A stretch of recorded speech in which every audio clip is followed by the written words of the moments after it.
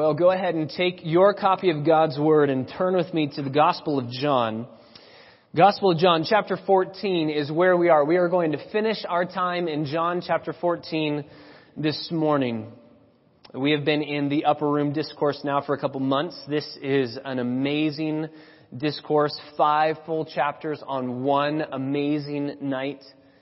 We've seen the care that Jesus has for His disciples. Even in these moments, He says, I see trouble on your faces. I see that you are in pain, that you don't have peace, and I want to give you peace. I want to care for you.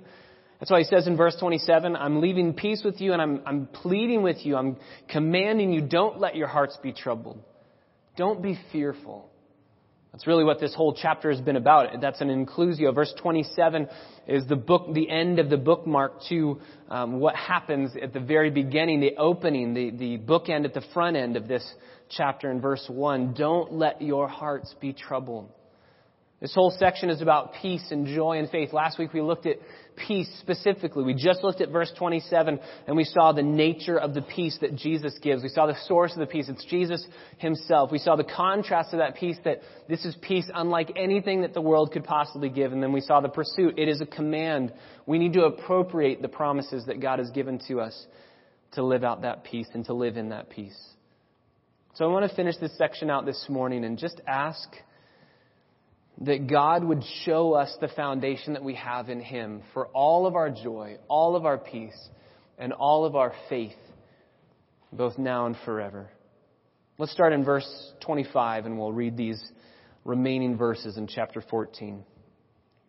Jesus says, "These things I have spoken to you while abiding with you.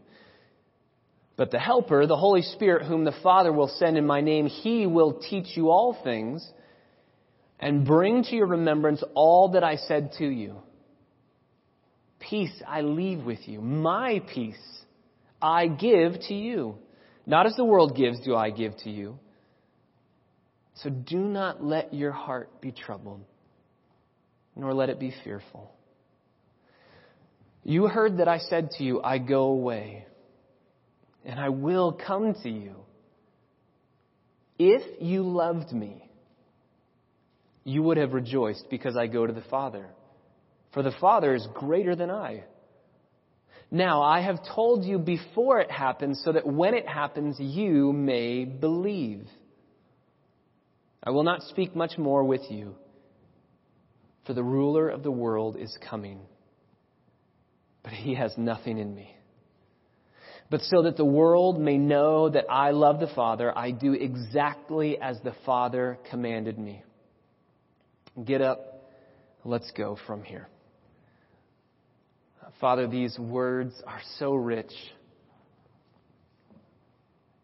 God, I pray that you would give us an ability with a sanctified imagination to hear these words as if we were in the upper room on that last evening. There was tension in the air. A betrayer had been announced.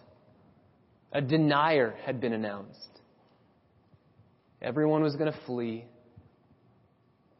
And Jesus Himself says, I am going to depart, and you can't follow. Sorrow, hopelessness, despair, turmoil in the soul of the disciples. God, I pray that we would feel that. We've all been there in moments when we're wondering, what are you doing? Where are you? And the disciples are wondering the same thing. And God, in these 4 short verses, you have given us magnificent promises to cling to. So may we do that. This is not an exercise for the purpose of growing our knowledge. God, we want to live differently because of what we see in these precious verses. And we can only do that if your Holy Spirit would open our eyes to behold wonderful things from your law. So we ask again that He would grant the precious gift of illumination to give us an understanding of these verses such that we would live differently. Teach us this morning. We pray in the name of Christ. Amen. In these 4 verses, there are 4 foundations for our peace, our joy, and our faith. 1 per verse. We're going to go through them slowly but surely, and we will see 4 different foundations for the peace that we can have in Christ, the joy that we should have in Christ, and for our faith as a whole. The first is Jesus' exaltation. So we're going to start in verse 28. You heard that I said to you, I go away, and I will come to you. And if you loved me, you would have rejoiced. There's joy. You would have rejoiced because I go to the Father, for the Father is greater than I. The first foundation that we see for our peace, our joy, and our faith is Jesus' exaltation. Jesus says, I'm going away, and I already told you I'm going to come back, so your sorrow really is unnecessary, disciples, because my leaving is just temporary. I'm going to go away, but I'm going to come back. And he says something that's a rebuke. If you loved me, you would have rejoiced. If you don't, you're struggling to love me. Now, what is Jesus saying? What about the disciples in these moments is not loving? How are the disciples not loving Jesus? Well, the truest and purest love is completely selfless. Completely selfless, and it's always seeking the joy of the one loved. So what Jesus is saying is, you're struggling to love me completely because you're still focusing on yourself. You're focusing on what you are about to lose instead of what I am about to gain. If you really love me, if you truly, to the bottom level of your soul, loved me, you would be selfless in this moment. Instead of saying, woe is me because our Savior is leaving and I want Him and I don't want to lose Him, you would be saying, what is He gaining as He leaves? Whatever He's gaining, Jesus says, is a foundation for our joy. So what is He gaining? He says specifically in verse 28, I go to the Father. You would have rejoiced, you would have joy. The foundation of your joy would be in the fact that I am going to the Father because the Father is greater than I. Jesus is saying, I'm closing in on the fullness of intimacy with my Father, my greatest joy. I've been separated to a certain degree from Him as I've gone down to earth in the incarnation, and I'm ready to go back. I'm ready to be with Him in heaven. But he says this somewhat confusing statement, the Father is greater than I. My wife last week said, did you get to that verse? Because if you did, I totally missed the explanation of that verse. And I said, I haven't gotten there yet. We only got to verse 27, so it's okay. So I'm getting to this now. What does it mean that the Father is greater than Jesus? This is a verse that many cults turn to say that the Father alone is God and Jesus is a lesser God, a little g God, but He's not fully God. Is that what Jesus is saying? First of all, I don't think that the Bible would allow for that. Just write 3 verses down. John chapter 1, verse 1. John 1:1. In the beginning was the Word, and the Word was with God, and the Word what? Was God. So the Word, and nobody has any doubts as to who the Word is in John 1:1. It is Jesus. There's no disagreements on that. Jesus is God. The Word is God. Also, Colossians chapter 2, verse 9. Colossians 2:9. Paul says, in Jesus the fullness of deity dwells in bodily form. 100% human in bodily form. 100% God. All the fullness of what it means to be God dwells in Jesus in a body. So John 1:1, Colossians 2:9, and Philippians 2:6. These 3 verses are verses that I would always take anybody to who would say, wait, I don't think that Jesus is fully God. John 1:1 says He's fully God. Colossians 2:9 says He's fully God. Philippians 2:6 says He's fully God. Jesus did not consider equality with God a thing to be grasped. Equality, that Greek word isos, where we get isosceles triangle, equal in its dimensions, exact representation, equal in every way. Jesus was equal to God. He is equal to God. So when Jesus says here, the Father is greater than I, Scripture would not allow for Him to be saying that He is somehow a lesser God. Jesus' own words would not allow for that. Just turn back to verse 9 of chapter 14. Verse 9, Jesus said to Philip, "Have I been so long with you, and yet you've not come to know me, Philip? He who has seen me has seen the Father." So everything that it means to be God, you can see perfectly clearly in me. Or turn to chapter 17, verse 4. Jesus says, "I glorified you on the earth." He's speaking to his Father. "Having accomplished the work which you have given me to do. Now, Father, glorify me together with yourself with the glory which I had with you before the world was." So I had glory, the exact same glory that you had, I had in heaven before anything was made. That's what it means to be God, to be pre-existent before anything was created. So Jesus himself would not allow for verse 28 of chapter 14 to mean that he is somehow a lesser God. So the question is, what is he saying? The Father is greater than I. Not in essence or nature, clearly not. I would give you two ways in which the Father is greater than Jesus, and I believe this is what Jesus is meaning. Number one, because of the incarnation, and number two, because of the submission of the Son to the Father. Because of the incarnation, Jesus is God, but he's also fully human. He's taken a body to himself. This is Philippians chapter 2. He humbled himself, not only by becoming obedient to the point of death, even death on a cross. He humbled himself by emptying himself of what? He didn't empty himself of any of his deity. He's fully God. He emptied himself, Paul says specifically, by taking humanity to himself. By bringing humanity onto himself. This is one way in which the Father is greater than Jesus, because the Father is still spirit and has no body. He's not confined. Jesus is confined by his humility to come down and become human. His submission, therefore, because of Philippians chapter 2, he emptied himself, again, not of deity. He never ceased to be 100% God. What he emptied himself of by taking humanity and limitations of humanity to himself, he emptied himself of the independent exercising of his divine attributes. Was God the Son, when he was on the earth in a human body, was he omnipresent?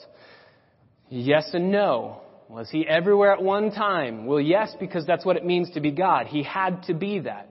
But he surrendered the independent use of that to his Father and submitted himself under his Father to say, hey, when you want me to use that, let me know and I'll do that. Remember John chapter 2.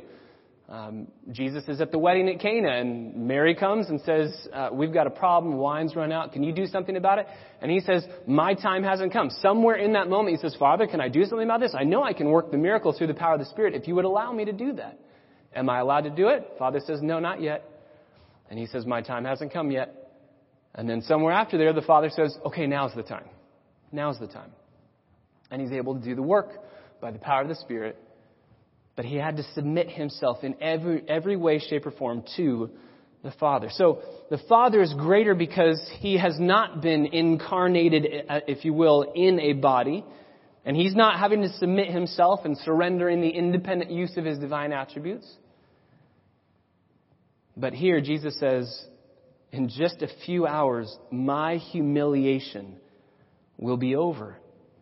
My humiliation will be over. I will be back in heaven, glorified, and it will be all over. Jesus is fully God. Titus chapter 2, verse 13. We are looking for the blessed hope and the appearing of the glory of our great God and Savior, Jesus Christ. He's fully God. So these words do not mean he is somehow a lesser God. He is equal to God. He is God, very God. But in his incarnation and through his submission, he says, the Father is greater than I, but I'm going back to him, and all of this humiliation will end. I'm about to complete my work. I'm about to be glorified. What we read in Philippians chapter 2, for this reason, God highly exalted him and bestowed on him the name that is above every name, so that at the name of Jesus, every tongue would confess, every knee would bow, because Jesus Christ is Lord. This is happening. And so Jesus says, if you only knew, if you weren't looking so selfishly, internally at what you're losing, but looking at what I'm gaining, you would have joy. The foundation of your joy would be my exaltation. The reality here is in verse 27, we too often focus on our own sorrows, on what we are losing instead of what God the Father is doing through those sorrows. Instead of looking at the Master's joy and His glory being seen through our circumstances, we just kind of get focused on what's painful and what we're losing. That's why James 1 says if you consider it joy in the midst of the trials, you can do that by seeing that it's adding something to you. It's adding perseverance. So often we look at trials as something's being taken away. I'm losing Jesus. He was my teacher and He's going away. But James says we can consider it all joy because those trials are giving us something. They're producing something in our lives. Yes, something is being taken away. That's why it hurts. That's why it's a trial. But no pain that we ever go through if we are in Christ is ever wasted. God is working in those painful moments and adding to us things that we couldn't possibly comprehend. So Jesus said, if only you knew the glory that I'm about to experience by being exalted now in heaven, as we sang, exalted high. That's where I'm going, and that's the foundation of your joy.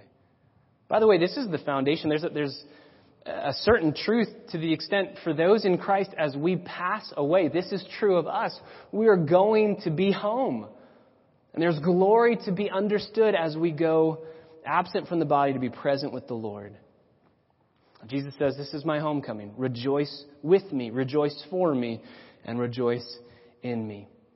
So the first foundation for our peace, our joy, and our faith is the exaltation of Jesus. The second foundation is Jesus' trustworthiness, the trustworthiness of our Savior. This is in verse 29. So he says, I'm leaving, I'm going back, and you would have rejoiced if you would have loved me fully and been selfless instead of selfish. You would have rejoiced. Verse 29, now I'm telling you these things before they happen so that when they happen, you may believe. This is the foundation for our trust, our belief, our faith. Jesus' own trustworthiness. What is about to happen will confirm what He has said. This is amazing. I'm telling you beforehand so that you will believe. This is the same that was stated in chapter 13, verse 19. From now on, I am telling you before it comes to pass so that when it does occur, you may believe that I am. I want you to believe that I am God. So I'm telling you, I'm predicting the future so that when it happens, you go, man, that guy knew the future. That's amazing. This guy knew the future. He has to be God. He says the same thing in chapter 16, verse 4. Chapter 16, verse 4. These things I have spoken to you so that when the hour comes, you may remember that I told you of them. These things I did not say to you at the beginning because I was with you, but now I'm telling you them so that when I leave, you remember when they happen. Oh, He predicted the future for us. He said the same thing in chapter 2, verses 18 through 22. Destroy this temple, and in 3 days I will raise it back. Everybody thought, you're talking about the actual temple, and the disciples remember. John tells us when He was raised from the dead, they remembered those words. Oh, He was talking about His own physical body.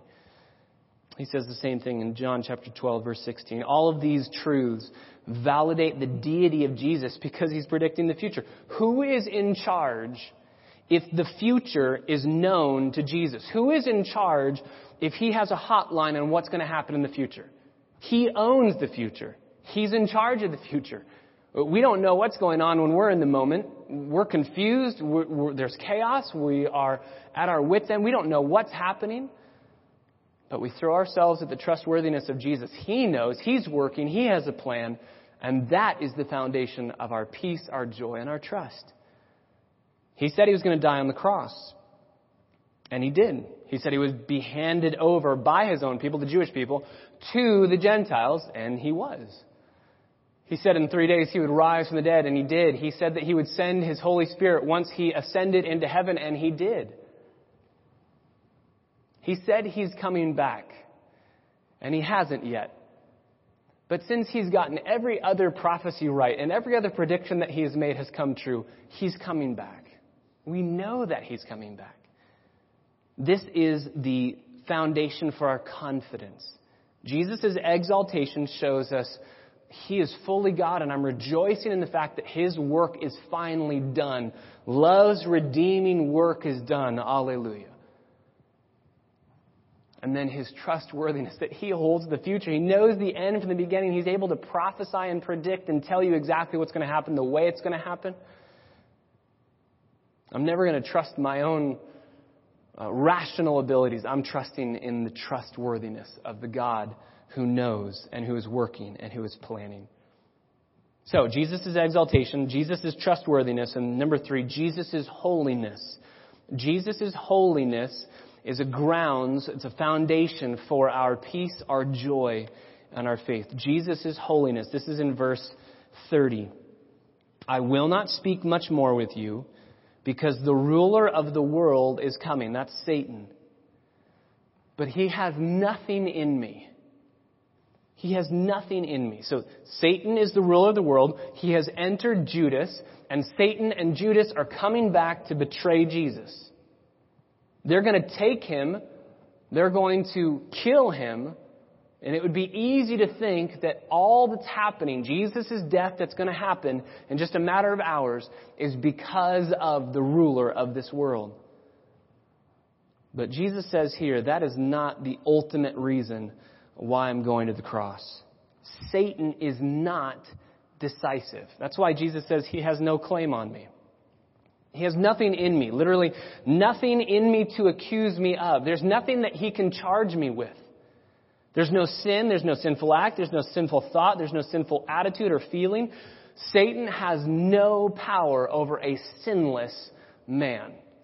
Can't accuse him of anything. This is the power, the hour of the power of darkness. Luke chapter 22, verse 53. This is the hour that darkness has to do whatever darkness wants to do.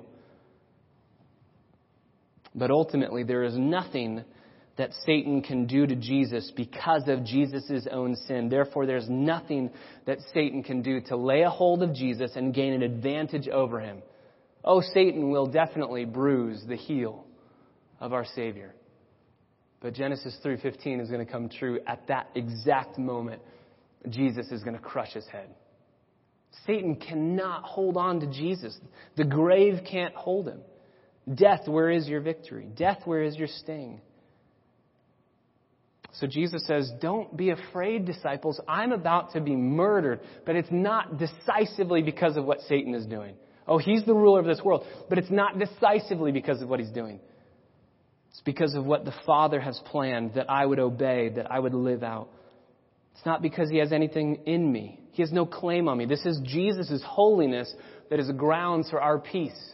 It's a grounds for our confidence. It's a grounds for our faith. Just think about the beauty of the doctrine of union with Christ. If you have died to your sins, you have been crucified with Christ. Therefore, it's no longer you who live, but Jesus who lives in you. You are covered in the righteousness of Jesus. Therefore, when Jesus says, Satan has no claim on me, he has nothing in me to accuse me of. Guess what? If you are in Christ, you can say the exact same thing. Satan has nothing that he can accuse me of. He has nothing in me. My sin has been done away with once and for all at the cross. This is the beauty of justification. I am declared righteous because of what Jesus has done. Of course, this is going to bring joy. No condemnation. Now I dread. Why? Because Romans 8 verse 1 says that those who are in Christ have no condemnation to fear whatsoever. This is the grounds of our trust, the grounds of our confident assurance. Jesus' holiness is the grounds of the peace that the disciples should have had in the upper room. What's happening looks like it's evil is winning the day, but it's not. It's not. And that leads us to number 4 in verse 31. But so that the world may know that I love the Father, I do exactly as the Father commanded me. This is Jesus' sovereign love. Jesus' sovereign love. So we have Jesus' exaltation, Jesus' trustworthiness, his holiness, and his sovereign love. The final ground here in these verses for our peace, joy, and faith. So Jesus says, yes, the hour of darkness is coming, and the power of darkness, the prince, the ruler of this world, is going to murder me. But he tells the disciples, I want you to know that Satan isn't the ultimate reason. It's not at the bottom. At the bottom, at the foundation of the cross, is not evil winning. The bottom foundation is obedience to the Father. The bottom foundation is sovereign love. But so that the world may know that I love the Father. So yes, the ruler of this world is coming, but he is not decisive in this. The Father is decisive in this, and I want everybody to know that I love the Father, so I'm going to obey the Father's command to go, to die, and to be raised. This is not happening because of some demonic coercion. This is happening because of divine compliance. Satan is not the ultimate explanation for the cross. Obedience is the ultimate explanation for the cross. That's why Jesus says, I'm going to do exactly as the Father commanded me. It's interesting to note, in verse 31, Jesus says, I love the Father. There are many places in the New Testament where it says that Jesus submits to the Father, He obeys the Father. But there's only one place where it explicitly says Jesus loves the Father, where Jesus Himself uses the words, I love the Father. And it's right here. Jesus already said, if you love me, you're going to do what I've told you to do. The truest test of love is obedience. And so Jesus says, my obedience is proving my love. Love is ruling the night, not Satan. This brings immense peace. In the midst of the darkest moments of your life, love is ruling in those moments. The love of God, the sovereign love of God to chase you down, to find you. In the valley of the shadow of death, Psalm 23 says, I won't fear because you're with me. Why? How do we know that He's with me? Surely goodness and mercy will follow me, will hunt me down, will pursue me all the days of my life. I know that that's a reality. So therefore, God's sovereign love is peace in the midst of the valley of the shadow of death. The deepest roots of our foundation, the deepest foundation for our salvation is the Father's love for the Son and the Son's love for the Father and His obedience to the Father. We're going to talk about this much more in chapter 17, but for our time this morning, you need to know that Jesus' sovereign love is the foundation for our joy, our peace, our faith, and our trust. He says, I'm doing exactly what the Father has commanded. Therefore, we know that if in history's darkest hour it was true that Satan didn't have the upper hand. That's what Jesus is trying to say. It looks like Satan's going to win the day, but he doesn't have the upper hand. If in history's darkest hour it was true that Satan didn't have the upper hand, but God did, then that's also true in your darkest hour. In your darkest hour, it might look like Satan has the upper hand, but God has the upper hand. And God's love is going to win the day. Darkness is not in charge ultimately. Satan is not in charge ultimately. God's love is in charge ultimately. So our joy, our peace, it's not the joy that the world gives. It's not peace that the world gives, as Jesus said in verse 27, not as the world gives you.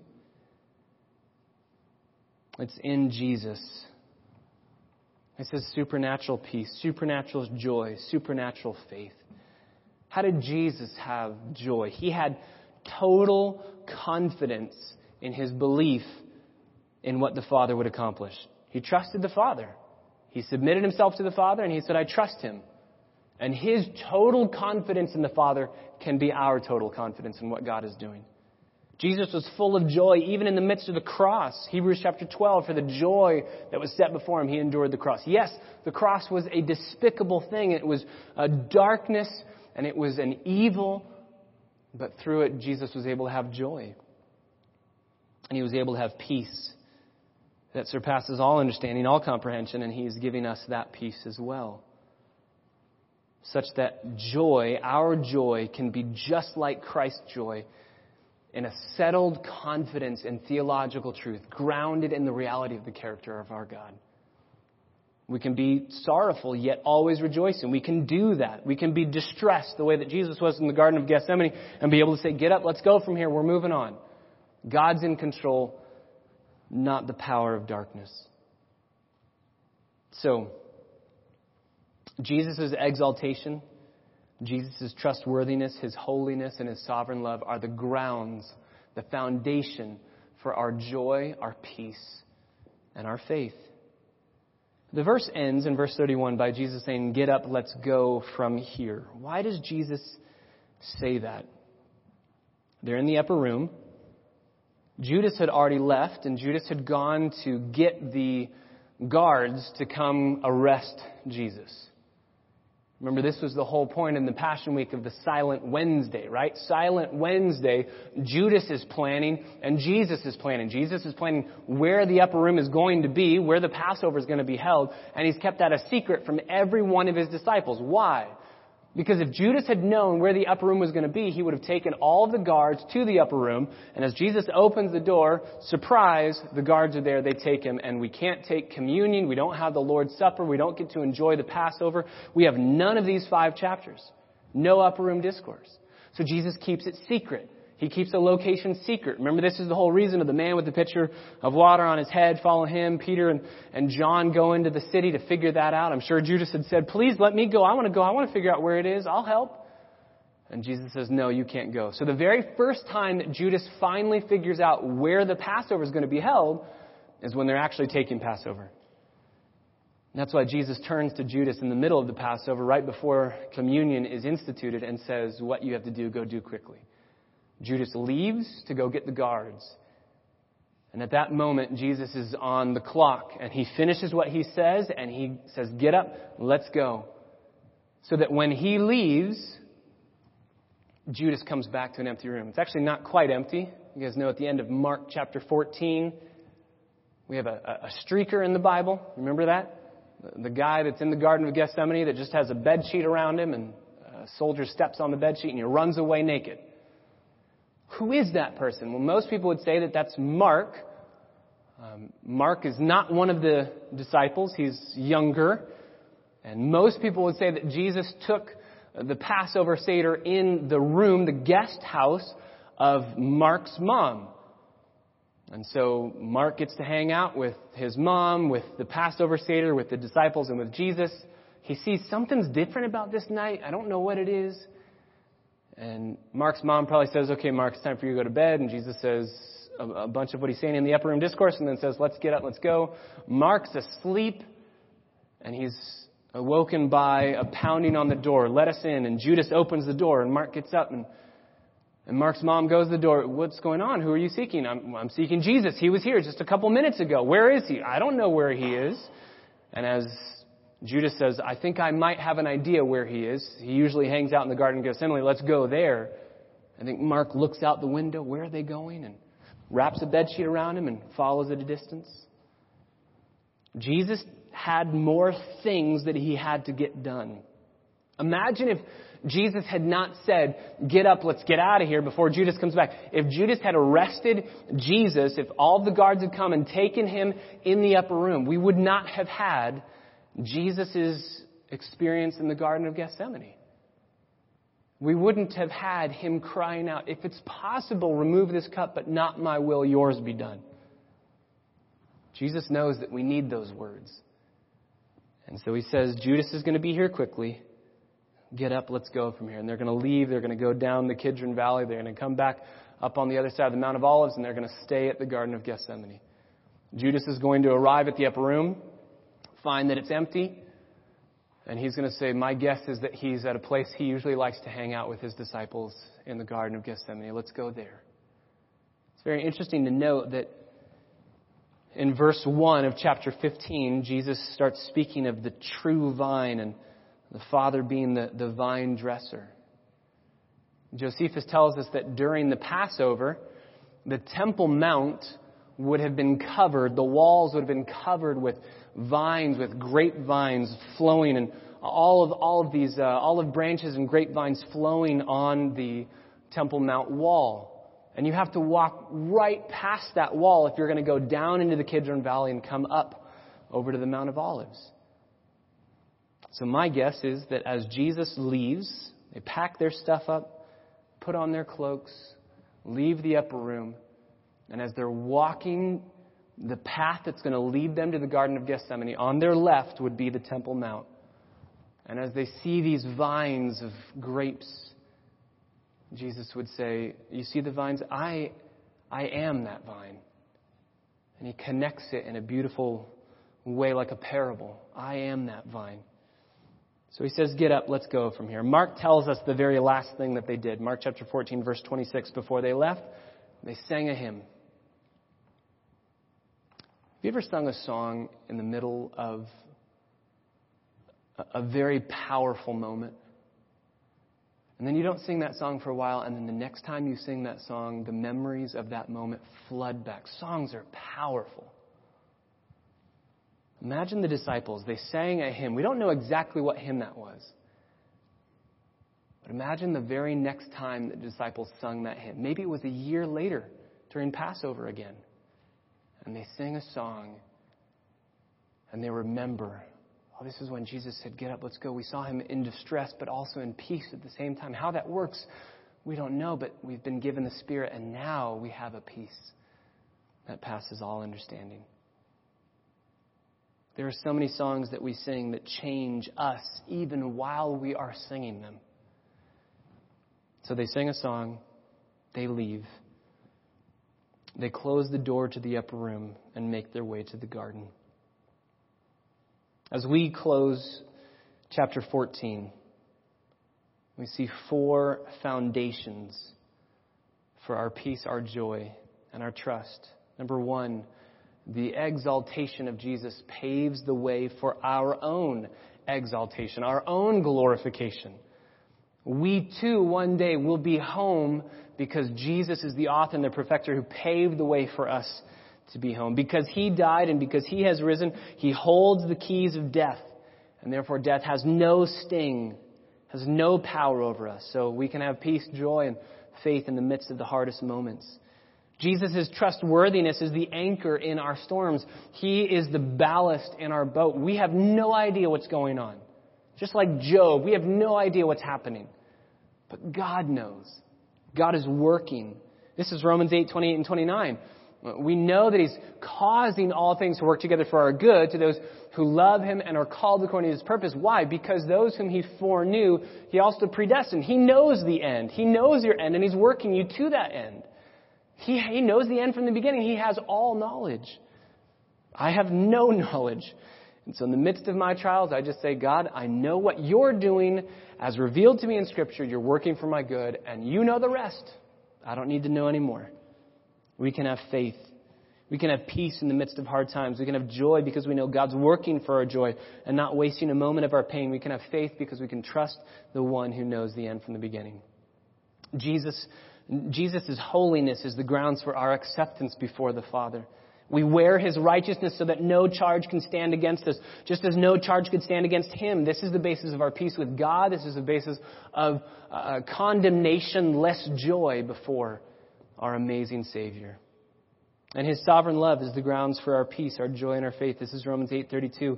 He who did not spare his own son, but gave him for us all, how will he not also with him give us all things? He's working for our good. And because of Jesus' obedience to the Father, we know that the Father is for us and not against us. So to that end, I think as they sang a hymn and then they got up and they left, I think we would do well to sing a couple hymns that would highlight these aspects. The exaltation of our Savior, that love's redeeming work is done. He fought the fight and the battle's over. And therefore we know that our battle is secure as well. We can trust his trustworthiness. We can cling to the hope that he knows the end from the beginning. We can trust his holiness. And we can savor and enjoy and be satisfied in his holiness that's working even now on our behalf to allow us access into the throne room. And we cling to his sovereign love. The love that justifies, the love that sanctifies, and the love that will bring us safely home.